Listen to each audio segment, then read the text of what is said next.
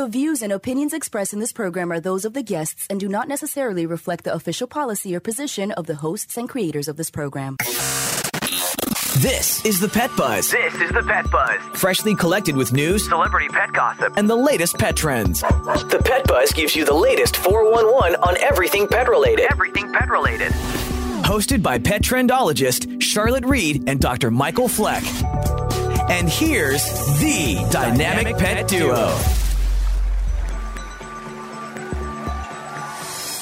So Easter and Passover greetings from all of us here at the Pet Buzz Studios. We hope you are enjoying the holiday with your Easter bonnets and your Easter baskets. You know, this week I had to get my rugs cleaned. So 7 rugs, $250. It's all because of Ty. He's 14 years old. He's having issues. He drinks an insatiable amount of water. And then soon after he urinates. So if I'm home, I have to issue him out the back door or even the front door at times. He makes it outside most of the times, but he also has dementia. So he gets a little confused sometimes. So here I am shepherding him around. You know, it's one of those things. He's peed almost everywhere except for my bedroom. He knows when it's supper time, though. He does. So I guess my challenge on a week-to-week basis, or especially this week, is to come up with a solution to kind of confine him to deal with his health problem.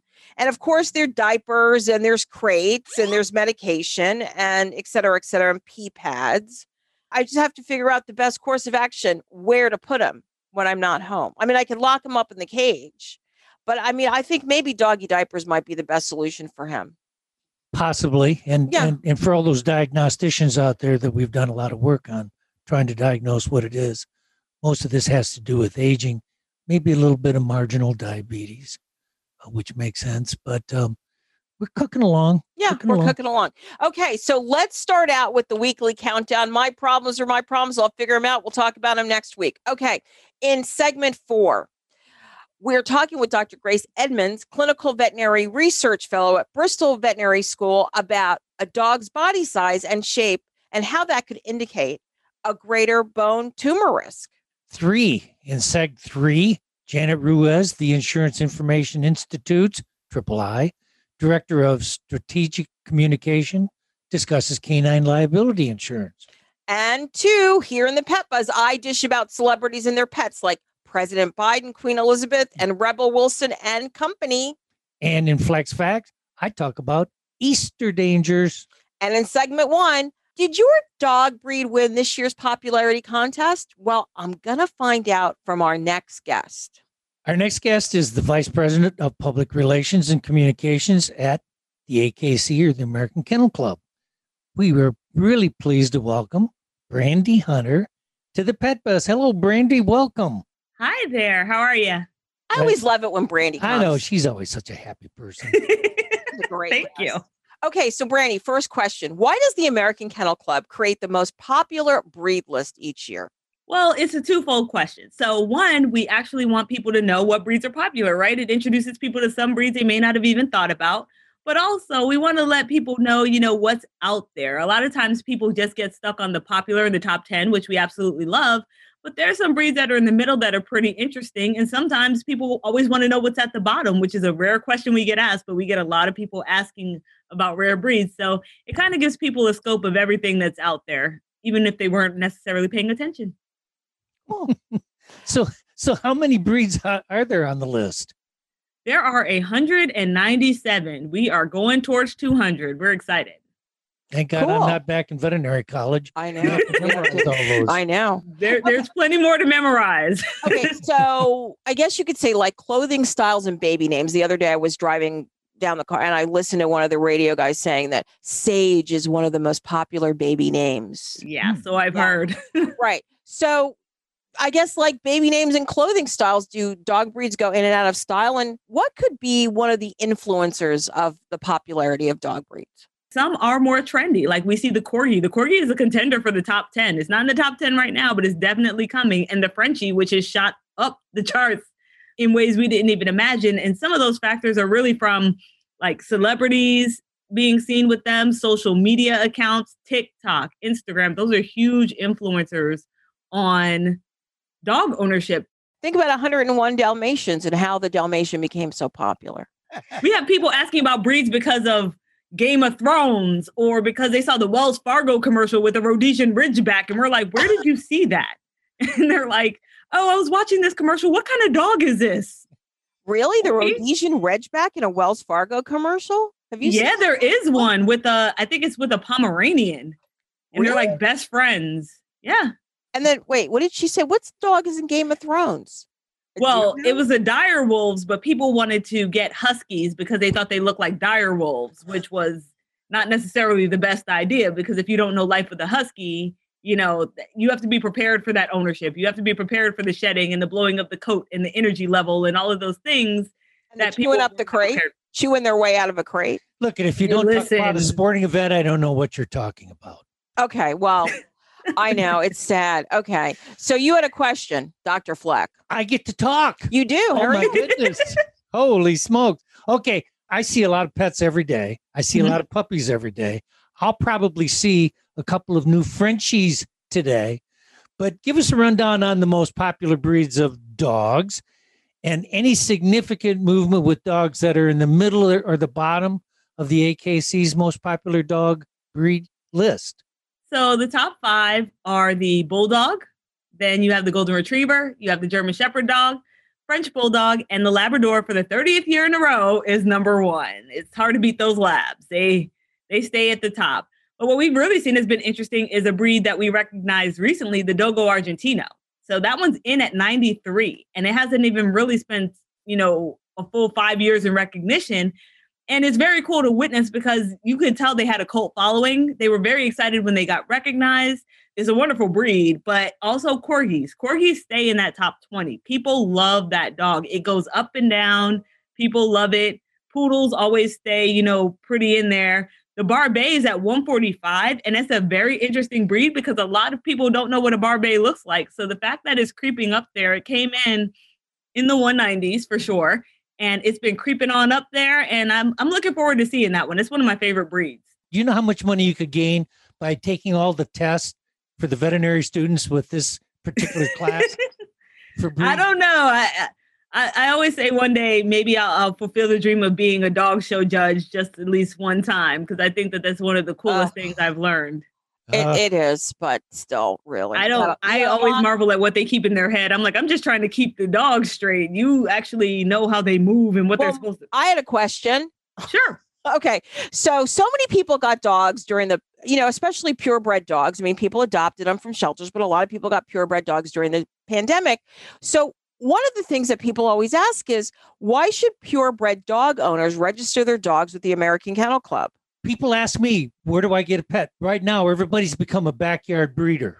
People are coming in and buying pets for $2,000 for a crossbreed or something that they make up. Mm-hmm. And so what I always say is that people that are, I'm more convinced that people that register as an AKC breed, that they're more concerned about the breed and they'll be healthier. Registering with the AKC is a good way to make sure that you are getting a healthy dog, knowing where your dog comes from. Breeders that register their litters with the AKC are big on health testing. They focus on their lines. So we're the largest purebred dog registry in the world, and there's several things you can do. It's everything from DNA testing to knowing where your line comes from. If you had a particular dog from a particular breeder or a particular line, we're the place to find it. You can know the history of your dog, and you can even research your breeder if you want to. So that's one of the reasons to register with the AKC. Isn't that several awesome? reasons. That's totally awesome and so important for us as veterinarians in making recommendations about where do you get your pet. People come and ask us that all the time. So we always encourage people to look through the AKC. Absolutely. And we're the only private registry that does inspections as well. So it's not just breeders just signing up and you don't know who it is.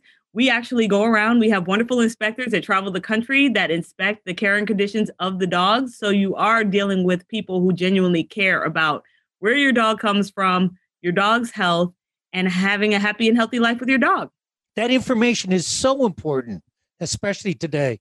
Thank you so much for having me.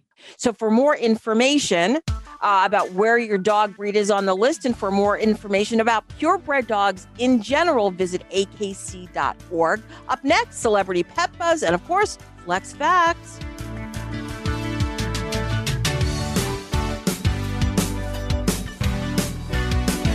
You are listening to The Pet Buzz with Petrendologist Charlotte Reed and veterinarian Dr. Michael Fleck. We would love to communicate with you via social media.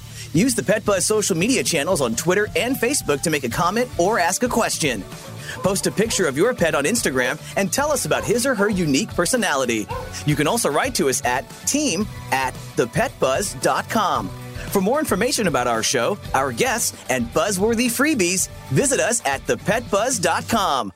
Tever Pet knows there's a lot in your life that you worry about.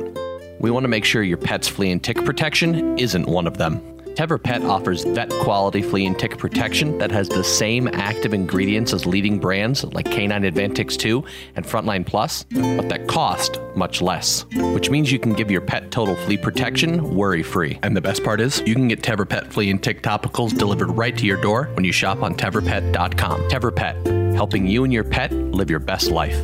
Warmer temperatures mean more time outside. You have sunscreen for yourself, but what about Fido? According to the American Animal Hospital Association and the American College of Veterinary Dermatology, pets need sunscreen too. I love two things, sports and my dog Chester. Where I go, he goes. To the beach, to play soccer, everywhere. We spend a lot of time together in the sun, so I always carry a can of EpiPet sunscreen, so Chester is protected from the sun's harmful UV rays. I just spray it on and I don't have to worry. Chester is protected, so I know my sports buddies can be with me for a long time. Thanks, EpiPet. Use EpiPet Sun Protector, the only FDA-approved pet sunscreen on short-haired, light-colored, hairless golden retrievers and other dogs susceptible to skin cancer. Contained in a sports bottle, EpiPet allows you to turn the bottle upside down, making it easier to spray your dog all over to protect your dog from the sun all day and every day. Visit epi-pet.com.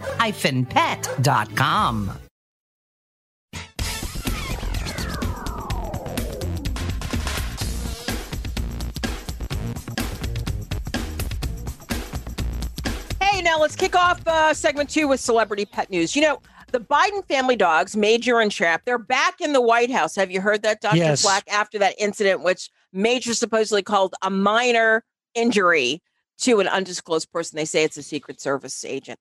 But anyway, in an interview earlier in the month with George Stephanopoulos on Good Morning America, the president, that's President Biden, said Major did not bite someone and penetrate the skin, elaborating that his dog was a rescue pup and is getting acclimated to his new home. And we can all understand that. But, you know, rumor has it the dog bit somebody. Biden reiterated the dog's visit home to Delaware because everyone thought they were kicked out of the White House after they bit the Secret Service agent. He said the Delaware trip was pre-planned. It had nothing to do with the incident. He also noted that Major was being trained in Delaware, which we said was a good thing. We figured he'd be, you know. So let's talk about the new gossip across the pond.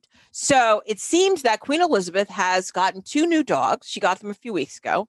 And she named her dogs after her uncle in one of her favorite places. So her new Dorgie, that's a Dachshund mix with a Corgi, is a right, like I said, she named the dog Fergus after her uncle, Fergus Bose Lyon.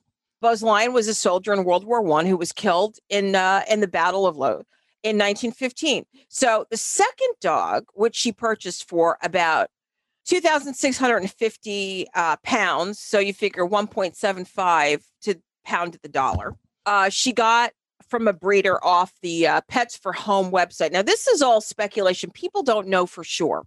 And that dog was originally named Charlie, but she renamed the dog Mick, and that's spelled M-U-I-C-K. It's an unusual name, but it comes from one of the Queen's favorite places, Loch Mick at Balmoral Castle. Both are said to bring a lot of energy and noise into the house. Since Prince Philip is now home, he's recovering. And of course, all of the crazy backlash of the interview with Harry and Meghan and via Oprah. So we are so happy for the Queen that she's got back. Dogs bring so much joy to someone's life. She needs the joy. She deserves the joy. She deserves it, really. And what's really interesting about these 2 dogs is these 2 dogs are the first dogs. They're not a descendant from the dog Susan, the Corgi she received on her 18th birthday. That was back in 1944. Okay, lastly, there's a new ABC show starting this weekend. It's called Pooch Perfect. It's a dog grooming competition show.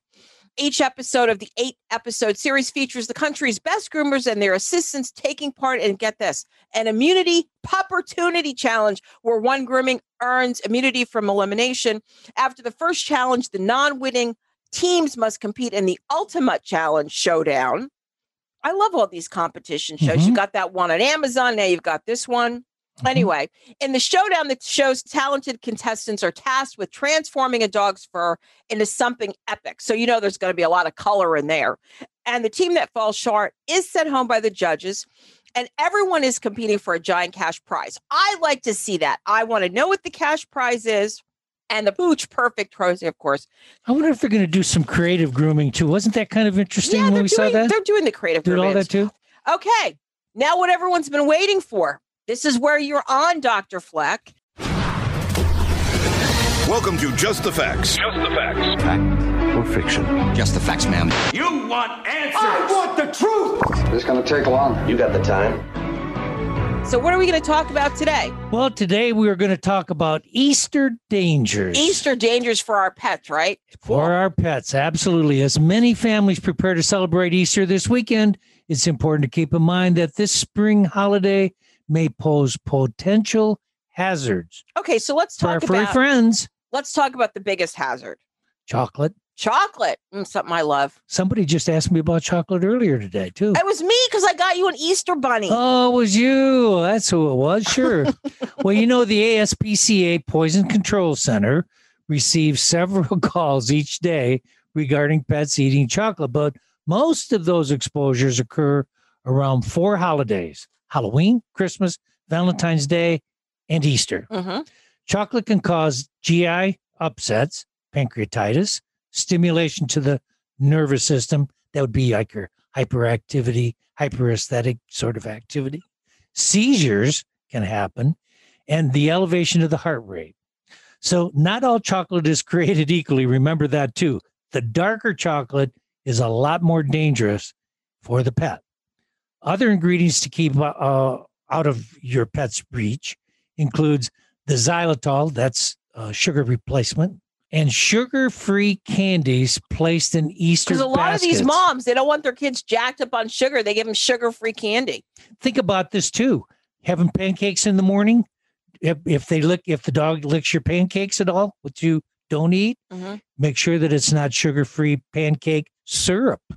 And that's true because I'm a diabetic and I have sugar-free pancakes. Absolutely. The other thing that I think it's important to mention, because, you know, we now have all of these dispensaries and some of them sell the CBD and the THC chocolate. And I mean, you know, you could leave a chocolate bar around and your pet could. Where we live, they're not supposed to sell THC chocolate. Well, they sell it here. Okay. Okay. All right. Okay. So what else? What else is a danger?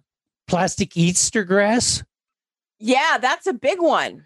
Pets cannot absorb plastic Easter grass into their bodies. Remember that, which means that it can become lodged in the GI tract and wreak havoc if it's consumed.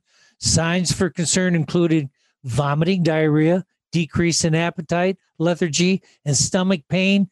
They just can't keep anything down. Well, here's the thing. A lot of people don't realize that. Generally, when you buy that shiny grass, that's the plastic Easter grass. But now there's been an alternative for the last few years. And you can see it right there in the studio. See that purple grass hanging out? That's paper. So if a cat or a dog eats it, it's paper. They're eating paper, not plastic. The shiny one is the plastic Easter grass. Okay. So it's much better to have, you'll see, you haven't realized this, but every time I make you an Easter basket, there's now paper in it. Oh. Because I don't want Hayden to, and also the shine attracts the cats and they want to play with it and chew it. Okay. So you were going to tell me, you were going to talk about plants. Plants. So many plants can cause issues for pets, but during this time of the year, eliminate lilies and bulbs that bloom in spring. Like tulips, for example. Like tulips. Those are bulb plants. Yep. Okay. That's right. You know all about this now because of your new ventures. Lilies can cause serious concerns for our feline friends. Exposure to any parts of the plant can result in kidney injury and GI tract upsets. Bulb plants like tulips, hyacinths, irises are all considered toxic to both dogs and cats and can cause vomiting, diarrhea, and drooling if ingested. All parts of these plants contain toxins and can cause issues for your pet, but the toxins are most concentrated in the bulb of the plant, making the bulb the most dangerous part. You know, you don't realize it, but these things are all important because a lot of people get plants, the tulips, and then they want to take them and put them in the ground. Yep. And they have to be careful that their dogs don't dig them up. And the same thing with lilies.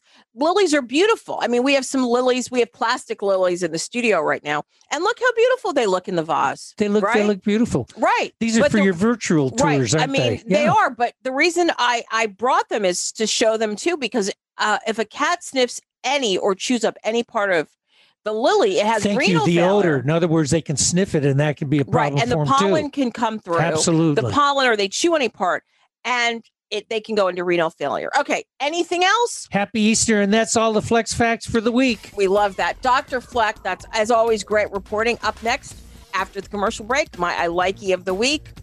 Dollar General should be pleased.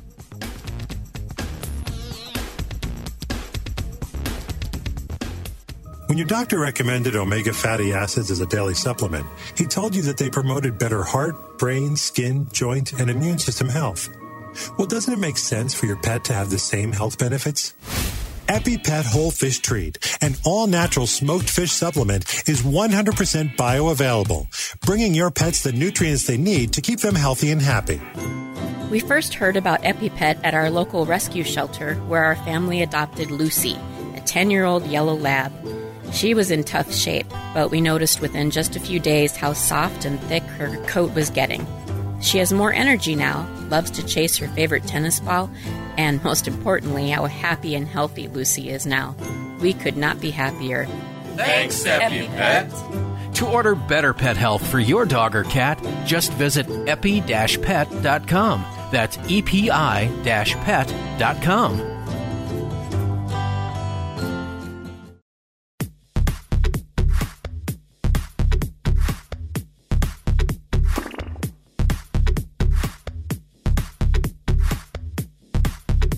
Thank you so much for joining us on the Pet Buzz this morning. As you know, the show is hosted by the dynamic pet duo. I'm Petrendologist Charlotte Reid. And I'm veterinarian Dr. Michael Fleck. Let's kick off segment number 3 with my I Likey of the week. That's the way it has to be, because that's the way I like it. It's genius. I like it. I love it so much. I like it. It's to die for. I like it.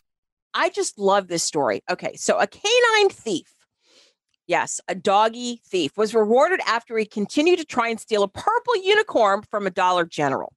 The business in Kenansville, North Carolina, called Animal Control on Sisu, a large male stray dog, because of his repeated thievery. He went into the store 5 or 6 times, and he wanted this purple unicorn.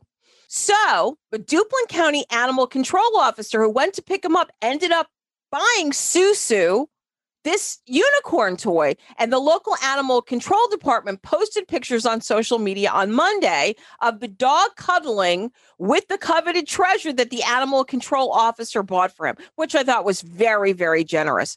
As a result of posting the pictures, the story went viral, and instead of being a notorious criminal, Susu and his unicorn became so popular, he was quickly adopted in one day. So that's not surprising at all. Isn't that a great story? It's a great story. Okay, so now our next guest is on the phone. So every dog owner must have adequate insurance coverage for accidents that his dog might cause. The size, history, and temperament of the dog do not provide exceptions to this rule, because even a small dog can leave a permanent scar on the face of a small child or injure an adult. So joining us today is Janet Ruiz, the Insurance Information Institute, which is III, the Director of Strategic Communications. Ruiz joined III, bringing with her 25 years of experience in the insurance industry. Greetings, Janet, and welcome to the Pet Buzz. Hi, how are you? We're happy that you're here with us. So I'm going to go ahead and ask the first question. Janet, why should homeowners and renters who have dogs add animal liability policies to their existing policy, or why should they try to get just a canine liability policy in general?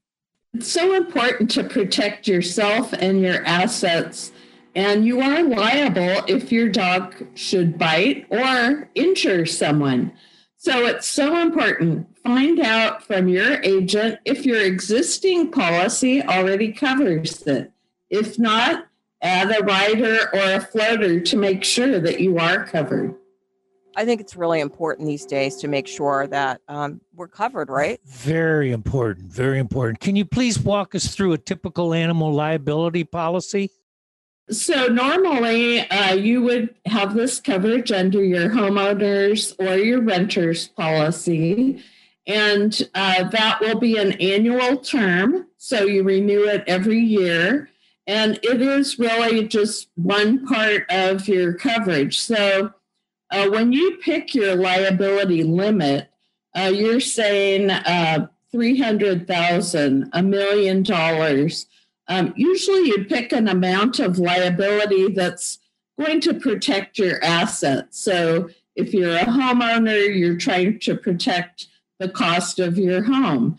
And if you're a renter, maybe you don't have as many assets, you may have a $100,000 liability limit. So you're looking at what your assets are and what you want to protect. And we can talk about the claims that we saw in 2020 and the amounts of money that got paid out. The average cost per claim actually went up in 2020 from 2019. It went from $44,700 up to $50,200 per average claim. So that was an increase of 12.3%. And when you think about that amount of money per claim, that's something you don't want to have come out of your own pocket. Wow, that's a lot of money. That's a lot of money. Yeah, I wouldn't have expected that. Yeah, well, if you've just joined us, we're speaking with Janet Ruiz, the Director of Strategic Communication for the Insurance Information Institute. And she just told us how much these claims pay out, which is a lot of money. So it's a good idea to have a claim. And just curious, are pet owners responsible over a certain amount in some of these claims or no? So the pet owner would be responsible for possibly a deductible on their homeowners or renters policy. And generally speaking, people have about $1,000 deductible. It's always important to pick a deductible that you can afford to pay out because, of course, these are unexpected events. So what we saw again in 2020 was an average cost of $50,200 per claim.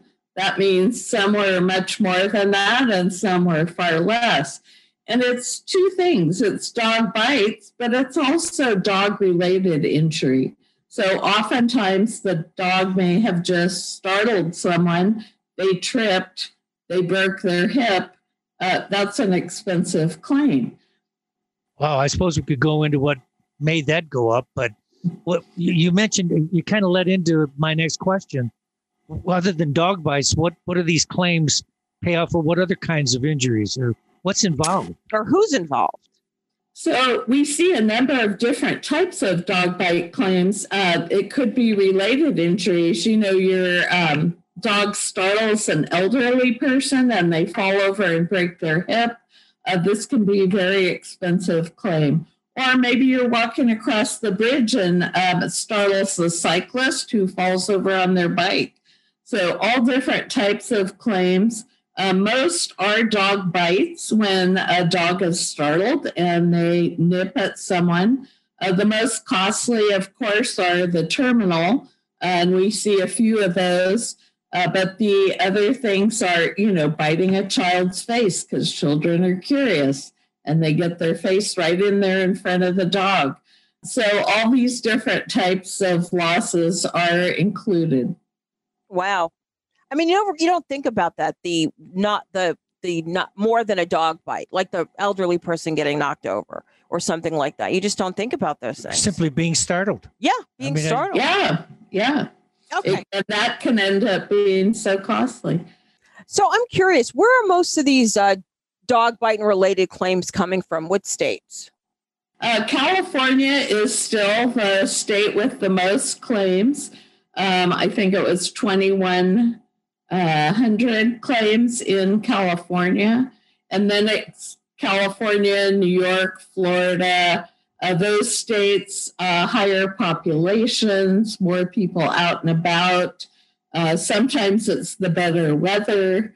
Texas was also in the top 5. I believe that. So what other state and local legislation do pet owners need to be aware of? Well, it's important to know what's expected in your state if there is a dog bite or a dog-related injury. And most states are similar in the fact that it is your responsibility. So you're liable whether you're insured or not. And this is why I keep emphasizing renters need to be insured. Because oftentimes renters feel like, I don't own this place. If anything happens, my landlord will cover it. And that's not the case. Your belongings aren't covered, but your liability. And, one of the most common liabilities people have is their pets and especially their dog. So don't hesitate to ask your insurance company or your insurance agent lots of questions.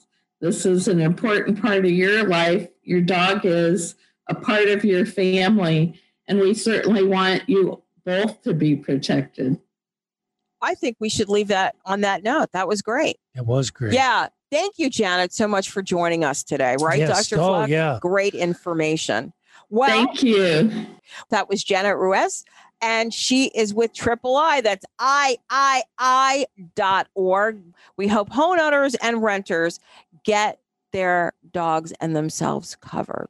But up next, after the commercial break, we're going to talk about a new study that speaks about how dog breeds get osteosarcoma and what that means in terms of canine welfare. So stay tuned. We'll be right back.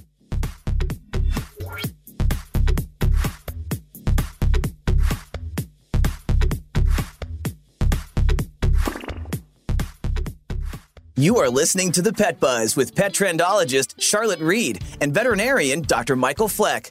We would love to communicate with you via social media. Use the Pet Buzz social media channels on Twitter and Facebook to make a comment or ask a question. Post a picture of your pet on Instagram and tell us about his or her unique personality. You can also write to us at team@thepetbuzz.com. For more information about our show, our guests, and buzzworthy freebies, visit us at thepetbuzz.com.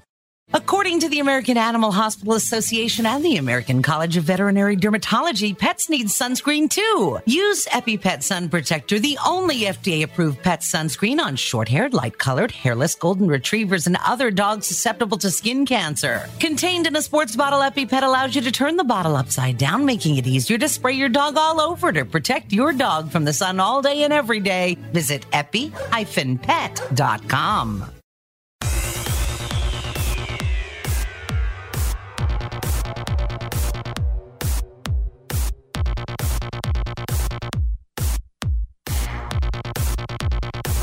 Well, I'm Petrendologist Charlotte Reid. And I'm veterinarian Dr. Michael Fleck. We love to say it all the time. We're urban, suburban, and country. And now, Pet Buzz news from around the globe.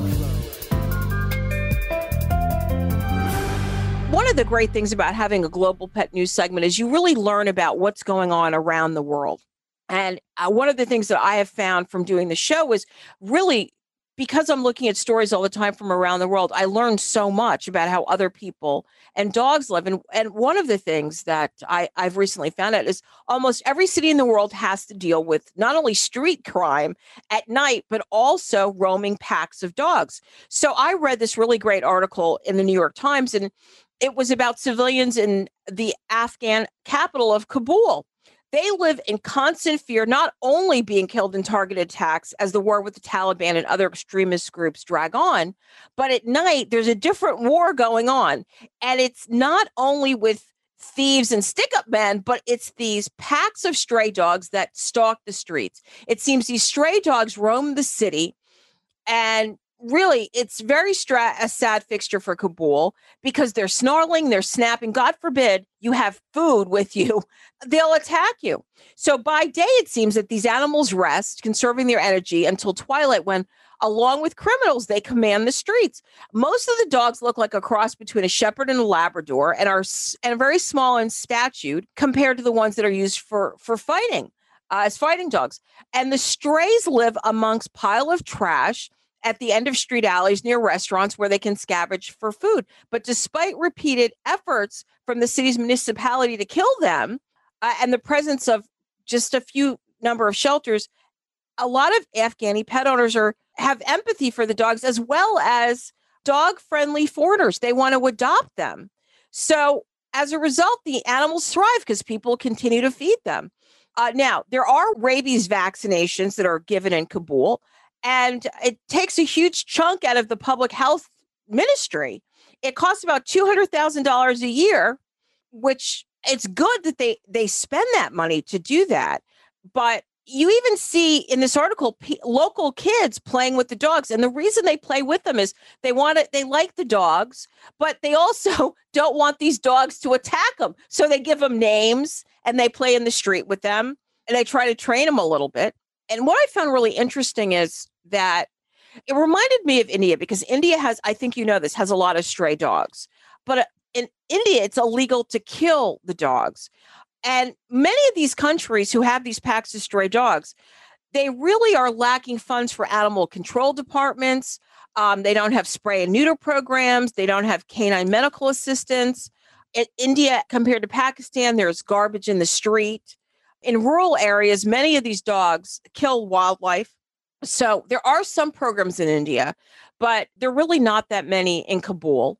And really, the people who were adopting dogs out of Afghanistan are really American soldiers and Western contractors and some Afghani nationals. But you see this is a growing problem around the world in a lot of these countries where there's lots of garbage in the street. And isn't it unique to know that in the United States, it's really rare to have a person get rabies?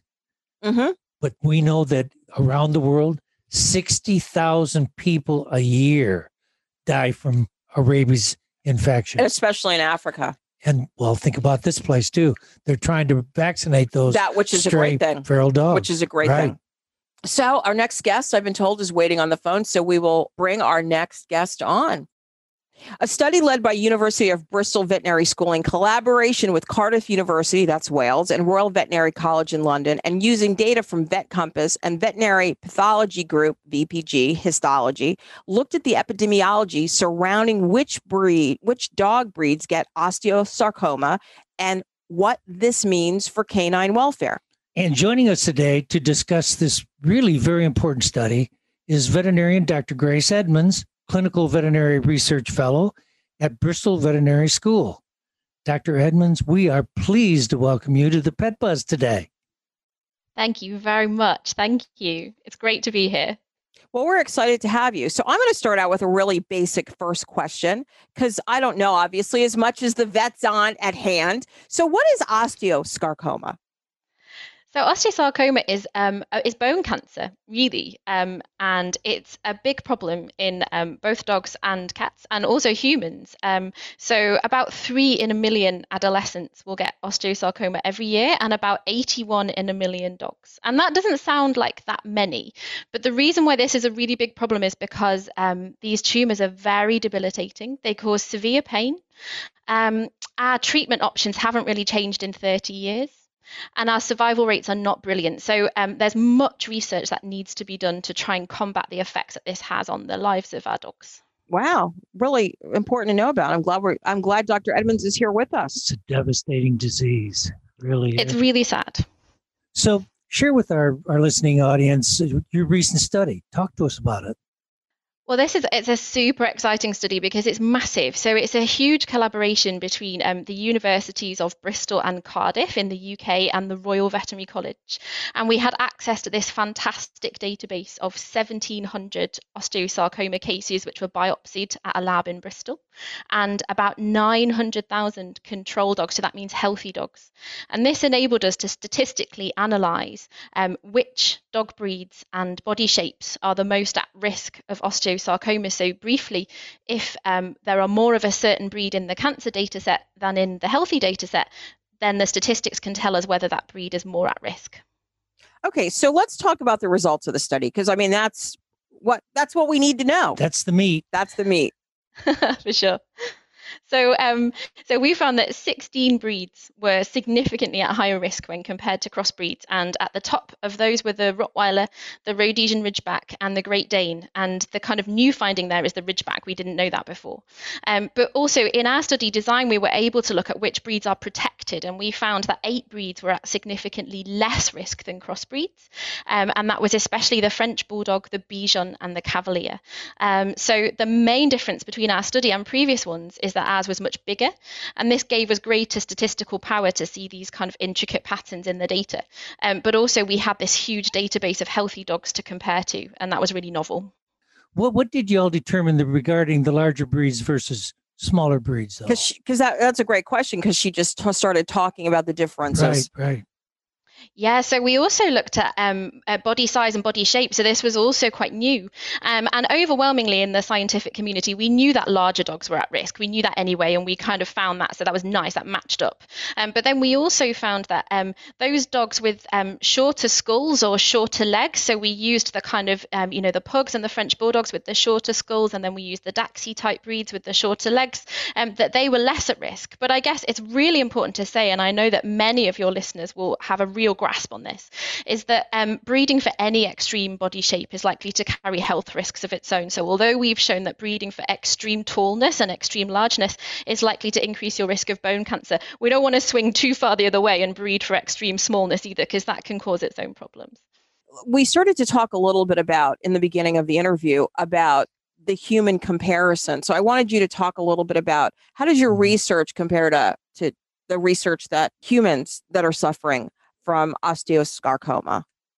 We found really, really similar things. So we know from human literature that those people with a larger body mass or longer legs at the time of puberty are more at risk of osteosarcoma. So that fits really well.